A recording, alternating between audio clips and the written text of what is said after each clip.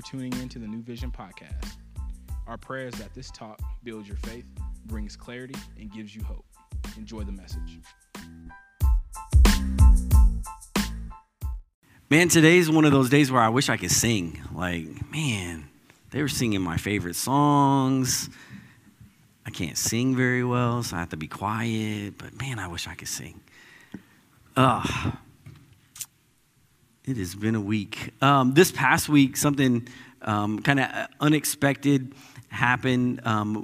Our kids play basketball. Jordan plays basketball. Lex plays volleyball. And there's a couple of nights where we carpool together to get kids to and from. And so it was our night to pick up for basketball. And so Mel is waiting outside of the school where Jordan and 3 of his 11-year-old friends are going to jump in the car. She's going to take them home. And she calls me and she says, hey, the car won't start. I was like, man, that's weird. The car won't start? She's like, yeah. I tried to put the window down. It's halfway down. It won't go back up. I was like, okay, well, no, it's not really a problem because we have this charger in our car that actually will jumpstart your car. And so I was like, hey, I'm on my way up there. It'll be no problem. So I get up there, I'm very prepared. I have my fuzzy Crocs on. I have my comfy clothes on. I just threw on a jacket because I'm going to be in and out. I'm going to come and show up and be the hero. And then I got there, and one thing that we didn't know before that night is that in order for this jump box to actually work, it has to be charged to at least 50% to jump the car. It was charged at 32%. And so it would work as a flashlight, it would charge your phones, it would air up the tires, but it will not jumpstart the car. So we just, people were leaving, we're like, hey, do you got jumper cables? And people were looking at us like we were speaking foreign languages. No, I don't know what jumper cables are. And they were just leaving, right? And so I was like, you know what? I got the charger. We'll just charge it up. No big deal. So I'm sitting there waiting, and it goes really quick. And I'm like, yeah, 5 minutes is going to be it's going to be 50%. And so about an hour and a half after waiting, I was like, I need to find someone with jumper cables because this is ridiculous. So I'm asking people again as they leave, no one's got jumper cables. So I start texting friends that are close by. And thankfully, Ian Atkinson responded to the call of distress. And because we have jumper, yeah, you can clap for Ian. I still owe him lunch. So Ian's like, hey, I got jumper cables. I'll come up to the school. So he drives up to where we're at. Now, Mel took the other car. She dropped the boys off, and then she came back up because she was like, I feel so bad that you're just sitting there. And I'm like, well, I'm so well dressed. Everybody's pretty much ignoring me. So we're waiting. Ian pulls up, and he grabs his jumper cables, and he was like, okay, I've never done this before, but here's the cables. I was like, cool, man. Let me show you. It's hopefully easy. So we popped the hoods, and I was like, hey, the red goes on red, black goes on black. It's positive and negative. You want to hook those up correctly. It really does matter, right? And so we get it done right. I get to go home. We're all excited. And it made me think back to a time where I actually got to experience why it matters that you put the right cables on the right posts of the battery. I worked at a car dealership when I was about 16, 17, and a car was dead, and I was like, man, I got this. And we had these big jump boxes, and so I connected it, and I go to start the car, and it was a Dodge Grand Caravan. I remember it was yesterday. I'm still sitting in the car right now. I turn it, and I was like, man, that's weird it didn't jump. And then this little bit of smoke started coming up. I was like, that's not right. I clicked it off. I go out and I grab the jumper cables off. I didn't know that was a good bad thing, right? The battery could have exploded. All these different things could have happened. And so I tell you all of that to get you to this simple truth that there is danger when you put where you put a negative where there's supposed to be a positive. There is a danger when we put negative thoughts or words where there should be positives. We can do damage to ourselves, to what we believe that we can do with our lives. We can do damage to other people. If you begin to think about it, some of us have decided already that we're a failure because we failed at something one time. We got a bad review at work, and that just took all the wind out of our sails. Or maybe when that happened, we realized that everything that everyone had ever told us about how we'll never fill in the blank, all that had to be true. Or maybe it's not that. Maybe it's the moments where you're convinced right now the lies that the enemy has been feeding you about your marriage, that it's done, it's stuck, it's never going to be over. The only way it's going to get better is you get out. Like it's all about you, your happiness. It's broken beyond repair. All of these things, we get stuck. We lose someone close to us, and instead of bringing God closer or inviting him into that space, we suddenly stiff arm him and feel as if he's punishing us, as if he's angry with us. And at other moments, life has brought us to these places where we just feel like God can never use us again. All because we put negatives where there's supposed to be positives. And I would like to think, and I imagine this, that when we came up with the theme, Here Comes Heaven, I wanted it to be something that would help you stick out your chest and tell the enemy, like you're telling a bully, like, hey, my big brother's on the way. Here comes heaven. Just wait for a moment. But instead of that, sometimes we shrink back to almost as if Here Comes Heaven is like Jesus is coming with that Santa Claus is coming to town feeling. Like he's got a list. And it's full not of names of great people, but names of people that have fallen short. And we feel like Jesus has come to boss us around, to tell us that we're not good enough, that we won't measure up, that no matter how hard we try, it'll never be enough. But we do it anyways. We give him our best. We try hard. We try to straighten up and act right. And we try to be good. And we try to be perfect so that God will love us. He'll accept us. He'll bless us. When I pray, he'll listen. When I'm struggling, he'll help me. We try to do all of those things to make him proud of us. We do our very best to be perfect. But our very best at times falls a little short or a lot short.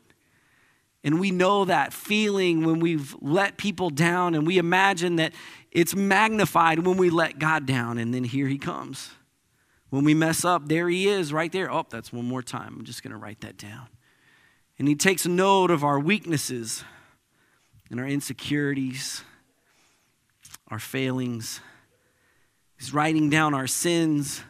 And when he's done writing, he looks up at us and he just shakes his head in frustration and disappointment. But what if we got that all wrong? What if we've put a negative where there's supposed to be a positive? If Jesus didn't come to be one more voice that tells us that we need to do better and try harder and reach higher, then we need to take a look this morning to discover why he actually came. This morning, my message is titled, Here Comes Change. Let's pray together.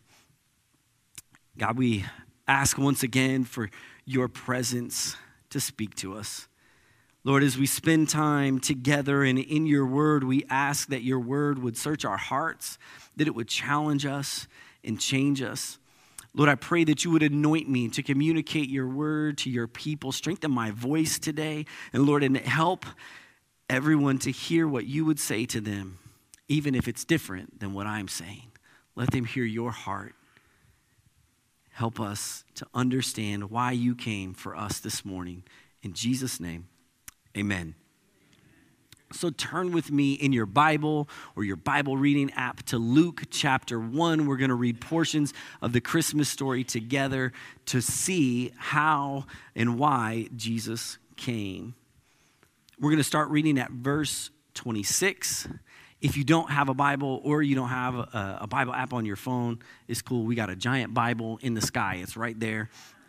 It's going to help you. It says, in the 6th month of Elizabeth's pregnancy, God sent the angel Gabriel to Nazareth, a village in Galilee, to a virgin named Mary, and she was engaged to be married to a man named Joseph, a descendant of King David.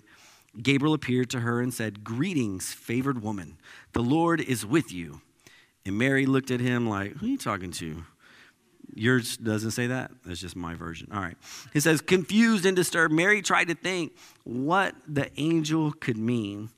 "Don't be afraid, Mary," the angel told her, "for you have found favor with God. You will conceive and give birth to a son, and you will name him Jesus. He will be very great. He will be called the Son of the Most High. The Lord God will give him the throne of his ancestor David, and he will reign over Israel forever, and his kingdom will never end. I want you to first just kind of notice how Gabriel's talking to Mary, right? He tells her that she's favored. And this right here is saying that grace has been overwhelmingly poured out on her, and God's presence is right there. It's with her. It's on her. And now, unlike maybe you grew up or you've heard this before, like Gabriel didn't greet her this way because Mary was already perfect. Mary wasn't sinless. Mary wasn't super holy. Mary wasn't worthy of praise. Gabriel wasn't showing up praising her in that moment. Because if he showed up and Mary was already all of those things, she wouldn't have been confused or disturbed at his greeting. She would have been like, I've been waiting. Where you been? Look, I got my hair done. I got my nice robe on. I've been waiting for days. What took you so long? Didn't you already know who I was? Like, none of that was her response, right? It was because Mary couldn't see what Gabriel saw. Gabriel, check this out. Gabriel was sent to tell Mary what God saw.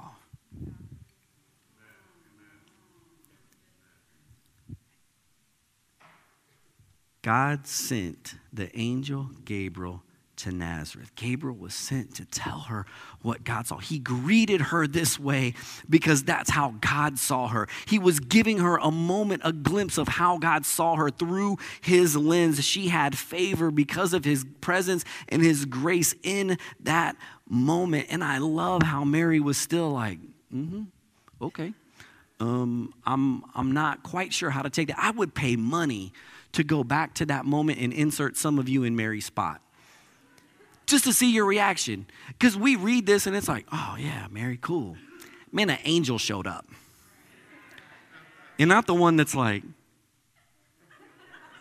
but like, I imagine Gabriel would have been a little intimidating, because every time he shows up in scripture, he's like, hey, don't be afraid. Don't be afraid.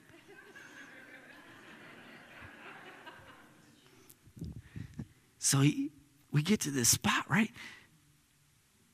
I would love to see your faces. I would love to see the side eye, the eye roll. I would love to get video of you passing out right there, not even hearing what the angel said. My favorite would be those of you when your fight or flight mode kicks in and you run. Like, there would be no conversation because you'd be out the door. I would love to catch that on video. See, Mary responded in a way that makes it real to us. And see, she didn't see herself the same way that God did, or that Gabriel was telling to her. And she was trying to figure out in that moment, do you got the right house? Are you talking to the right person? Oh, and he was. Because the reason why Jesus came is he came to change how you see you. He came to give you a glimpse of who he sees. And I just want you to picture Mary for a moment, because he saw Mary. He saw this young teenage girl living in an insignificant, small, tiny town on the fringe of the kingdom. Do you realize that where she was at in Nazareth, other places in Israel didn't like her because they lived too close to the Gentiles? She lived in a tiny town, an insignificant place. She didn't belong to an influential family. But God still saw her. And not only did he see her, but he sent a messenger to help her to see what he saw. Now, God may not send an angel to you, but he will send you messages so that you can see what he sees. He sees a different you. See, when you look in the mirror, that's not the you that he sees. He sees the you that is changed by his grace, that embraces his presence, that decides to walk with him. See, God wants to raise how you see yourself. He wants to raise how you value yourself. He wants to change the way that you think about yourself. He doesn't want you to wallow in failure any longer. He wants you to look for the opportunities to embrace his strength to do something that you've never been able to do before. He doesn't want your past to dictate your future. He wants you to know that his opinion is different than others.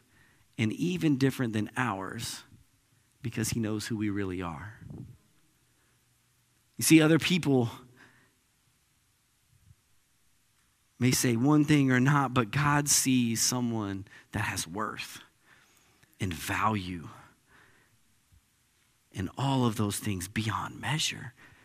And he knows it's there because he put it there. So he may be thinking like, no one else has ever said that to me. No one's encouraged me. No one's told me that I bring value to the table, that I'm worth something, that I'm favored, but that doesn't change what God sees. Others might think that they know you. Others might even be telling you what your potential looks like, but God created you with more than potential. He created you with purpose. And he doesn't just want you to reach your potential, but to walk in your purpose. And you can, because he's giving you his grace and his presence to walk it out together. And the great part of all of it is he already sees it. He already sees you that way. He already sees you down the road, walking in favor, walking in his grace, walking with him step by step. He came to change how you see you.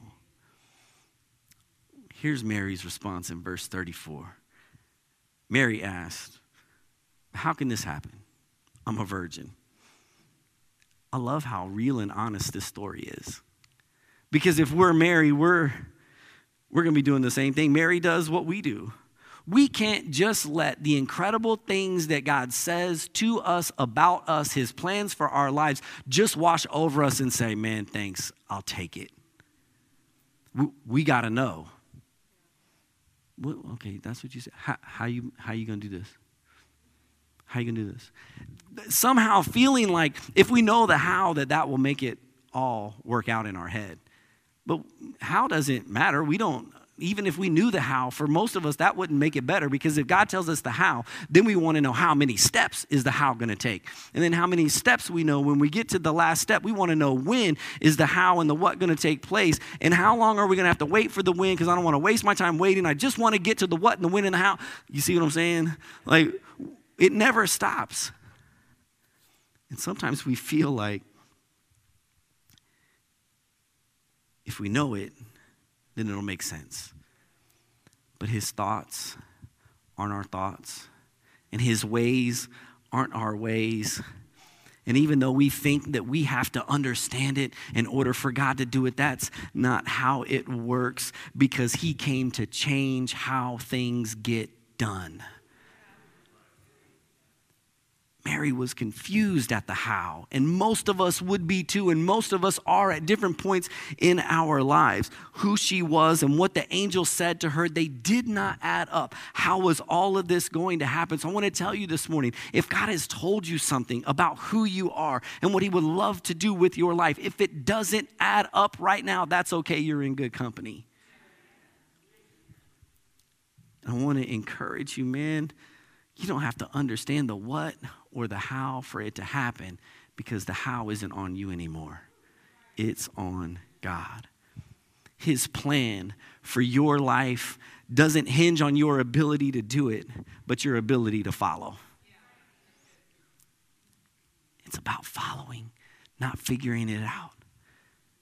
You don't have to understand. You just have to believe that how it gets done is up to him and not me. Because the reality was, is he was telling Mary what was happening next.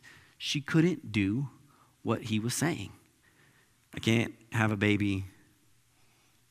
There are some things that have to happen. Hasn't happened. So Mary had to make a choice to believe that what the angel said was exactly what God was going to do. And guess what? That same choice is up to us. We have to do that very same thing. We have to rely on the Holy Spirit handling the how, because we can't handle the how, and even better than that, we're not supposed to be handling the how anymore. We receive the promise. It's God's job to handle how the promise gets fulfilled. And I can tell you that it's not going to make sense at times. What God says isn't going to make sense. The what, the how, all of that, how I'm involved in that, it's not going to make sense, but I can trust him with the how because of who he is. I mean, we can just look in this one spot and trust who Gabriel is saying that Jesus is. He is our rescuer, our salvation. He's the Messiah. You can go back to his encounter with Joseph and the things that he told Joseph and the things that he told Mary. And he tells Mary, not just he'll be great, man, he's going to be very great. Actually, he is the Son of the Most High God, and he will sit on a throne, and his kingdom will never end. There will be no end to his rule. No one will ever dethrone him. No one can defeat him. No one can make war with him. All of these things. So whatever is going on in your life, God is faithful. He is our deliverer. He is our strength. He is our peace. He keeps his promises, and he is here to handle what you can't this morning. The beauty of it is we don't have to handle what God is supposed to be handling. We don't have to keep trying to make things right because Jesus came to set things right for good. He's now just challenging us to hand him the keys and let him sit in the driver's seat and just enjoy the ride. So here's what he says next, verse 36. What's more, your relative Elizabeth has become pregnant in her own age. People used to say that she was barren, but she has conceived a son and is now in her 6th month. For the word of God will never fail. I'm going to read verse 37 back real quick because I think my mic cut out. It says, for the word of God will never fail. We're close. That clap's going to change at the end. I love this. I love this entire interaction because I believe this that as Mary is trying to wrap her mind and her heart around all of this, Gabriel's like, man, let me just push you over the edge here. Let me help you to understand how this works. You like cake, Mary? Let me throw some icing on top of the cake for you. He points to a situation that Mary would know all about. He would know how impossible she would know how impossible it had been for her relative Elizabeth to have kids. And now she's old and her husband's old and the hope of having a family is now gone. There is no potential for legacy. There is no hope for family. That is until God showed up. And I don't know if you caught the wording of the scripture, but let me read it to you one more time because I love how this is worded. It said people used to say that she was barren. See, they used to look at her and say, this is who she was, but now she's walking around like, who am I now? Who am I now? You can't tell me what God can't do. Look right here. Look right here. I got evidence of what God can do, and that's what God wants to do. And we may feel the impossibility. We may feel like hope is gone. We may feel like time has passed us by. We want so desperately for God to do something in our lives and through our lives, but we feel like mistakes that we've made and things that people have said have become mountains that we can't climb and God can't move. We don't feel like something great or even good can come from our lives right now, but God came to change how you see you. He came to change how things get done, and he came to change what's possible. And I love how this is worded. In some of your translations, it says that nothing is impossible with God. And in the translation that we read, it says that there won't be a word of God that will fail. And that digs us closer to what it means because God can bring life where there was none. He can remove shame. He can remove disgrace. And he gives us hope where there was none because it's not just that everything is possible. It's that if he says something, that there is not one single word that God has spoken that doesn't carry power to make it happen. So if he has told you something about you, if he has spoken over you, if you've received it and it has taken root in your life, he has not changed his mind. If he said it, he's planning on making it happen. He does the impossible. And what he does is he gives Mary this place to look so that it increases her faith, so that she can believe that impossible is not something that God knows. So where have you forgotten to look? What has God already done in your life to show you that impossible situations are nothing for him to take care of, but you've overlooked them? What maybe has God done that we were supposed to grab a hold of and pull it in close and use that to spring up and let us take new steps of faith and encourage us to do what God has asked us to do, but we've just missed it? Could it be that job that is just a job started out as a symbol of his provision? It wasn't just a job. Or maybe that diagnosis that mysteriously changed wasn't a mistake, but a miracle. And maybe this will help you. As I look around this room, I can't help but see that God came to change what's possible. You all know your own stories. And I believe right now that God is speaking to you about what used to be impossible that now he's doing like it's nothing. But I can look around and I can see my guy Rod sitting over there. Rod, I remember when your heart was so hard. I remember when bitterness and unforgiveness seemed to be all that you could feel. But that used to be you. And I've watched God change your heart and do what seemed to be impossible and turn a hard heart into a compassionate, loving heart that is looking for ways to spread that same love to those around him.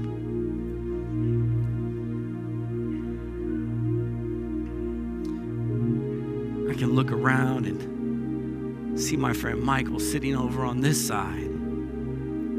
Won't you ask Mike his story? Won't you ask him how many people thought he would be alive today?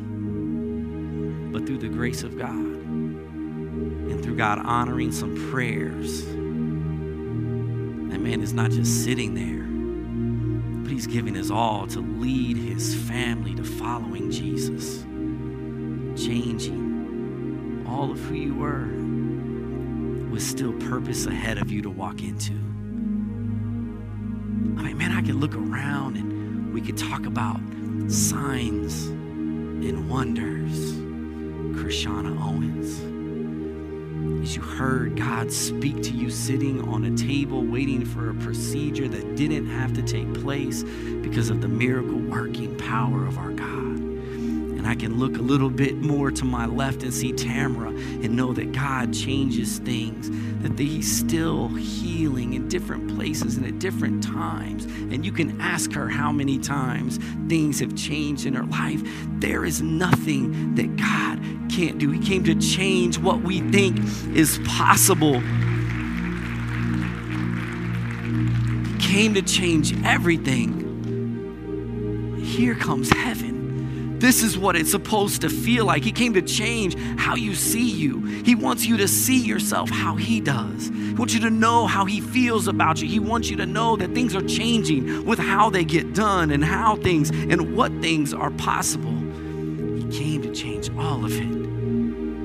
For you, he came to change your family, our church, our neighborhoods, our city. Here comes heaven for you. He came for you. He came so that you wouldn't have to wonder how he cared or if he cared. He came so that you wouldn't have to wonder what he thought about you. He came to remove the doubts that have been in your hearts and your minds about if there was, is there a God? How can he? He wants you to know just how he feels about you. He came with a hope that just for one moment you would let him in. That you would let him into your heart so that he could welcome you into his family. He's hoping that you would walk with him. He's hoping that as he walks with you and he tells you who you are and and what he sees in you, and what he sees ahead for you. That he hopes that you respond. Man, let it be. Let it be just like you've said. Even though it doesn't make sense, even though you can't do it, you don't have the strength, you don't have the ability to say, God, I'll still just walk. I'm willing to believe, I'm willing to follow you. He came today. He came to give you hope, to give you life. Jesus tells us in John 10 that he came to give you life to the full. Life that when you step, you know that you're walking in purpose. Life to the full, knowing that wherever you are, not that situations are perfect, but wherever you are, whatever you're walking into or walking through or walking out of, you can say life is full because God is walking with me. I don't know how I made it out of there, but his grace covered me. He wants to give you that life. He wants to heal your heart. He wants to make you whole if you will let him. If you're tired, if you're stressed, if you're overwhelmed, overworked, maybe moving a little bit slower than normal, Jesus wants to carry that load that's been slowing you down.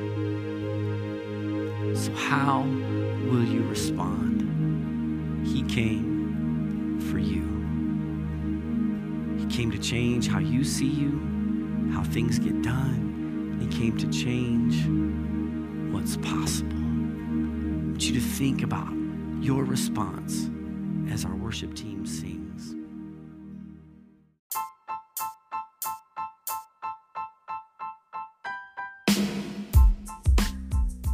Our prayers that this message impacted you. Please share your story and partner with us financially at newvisiongrandview.com.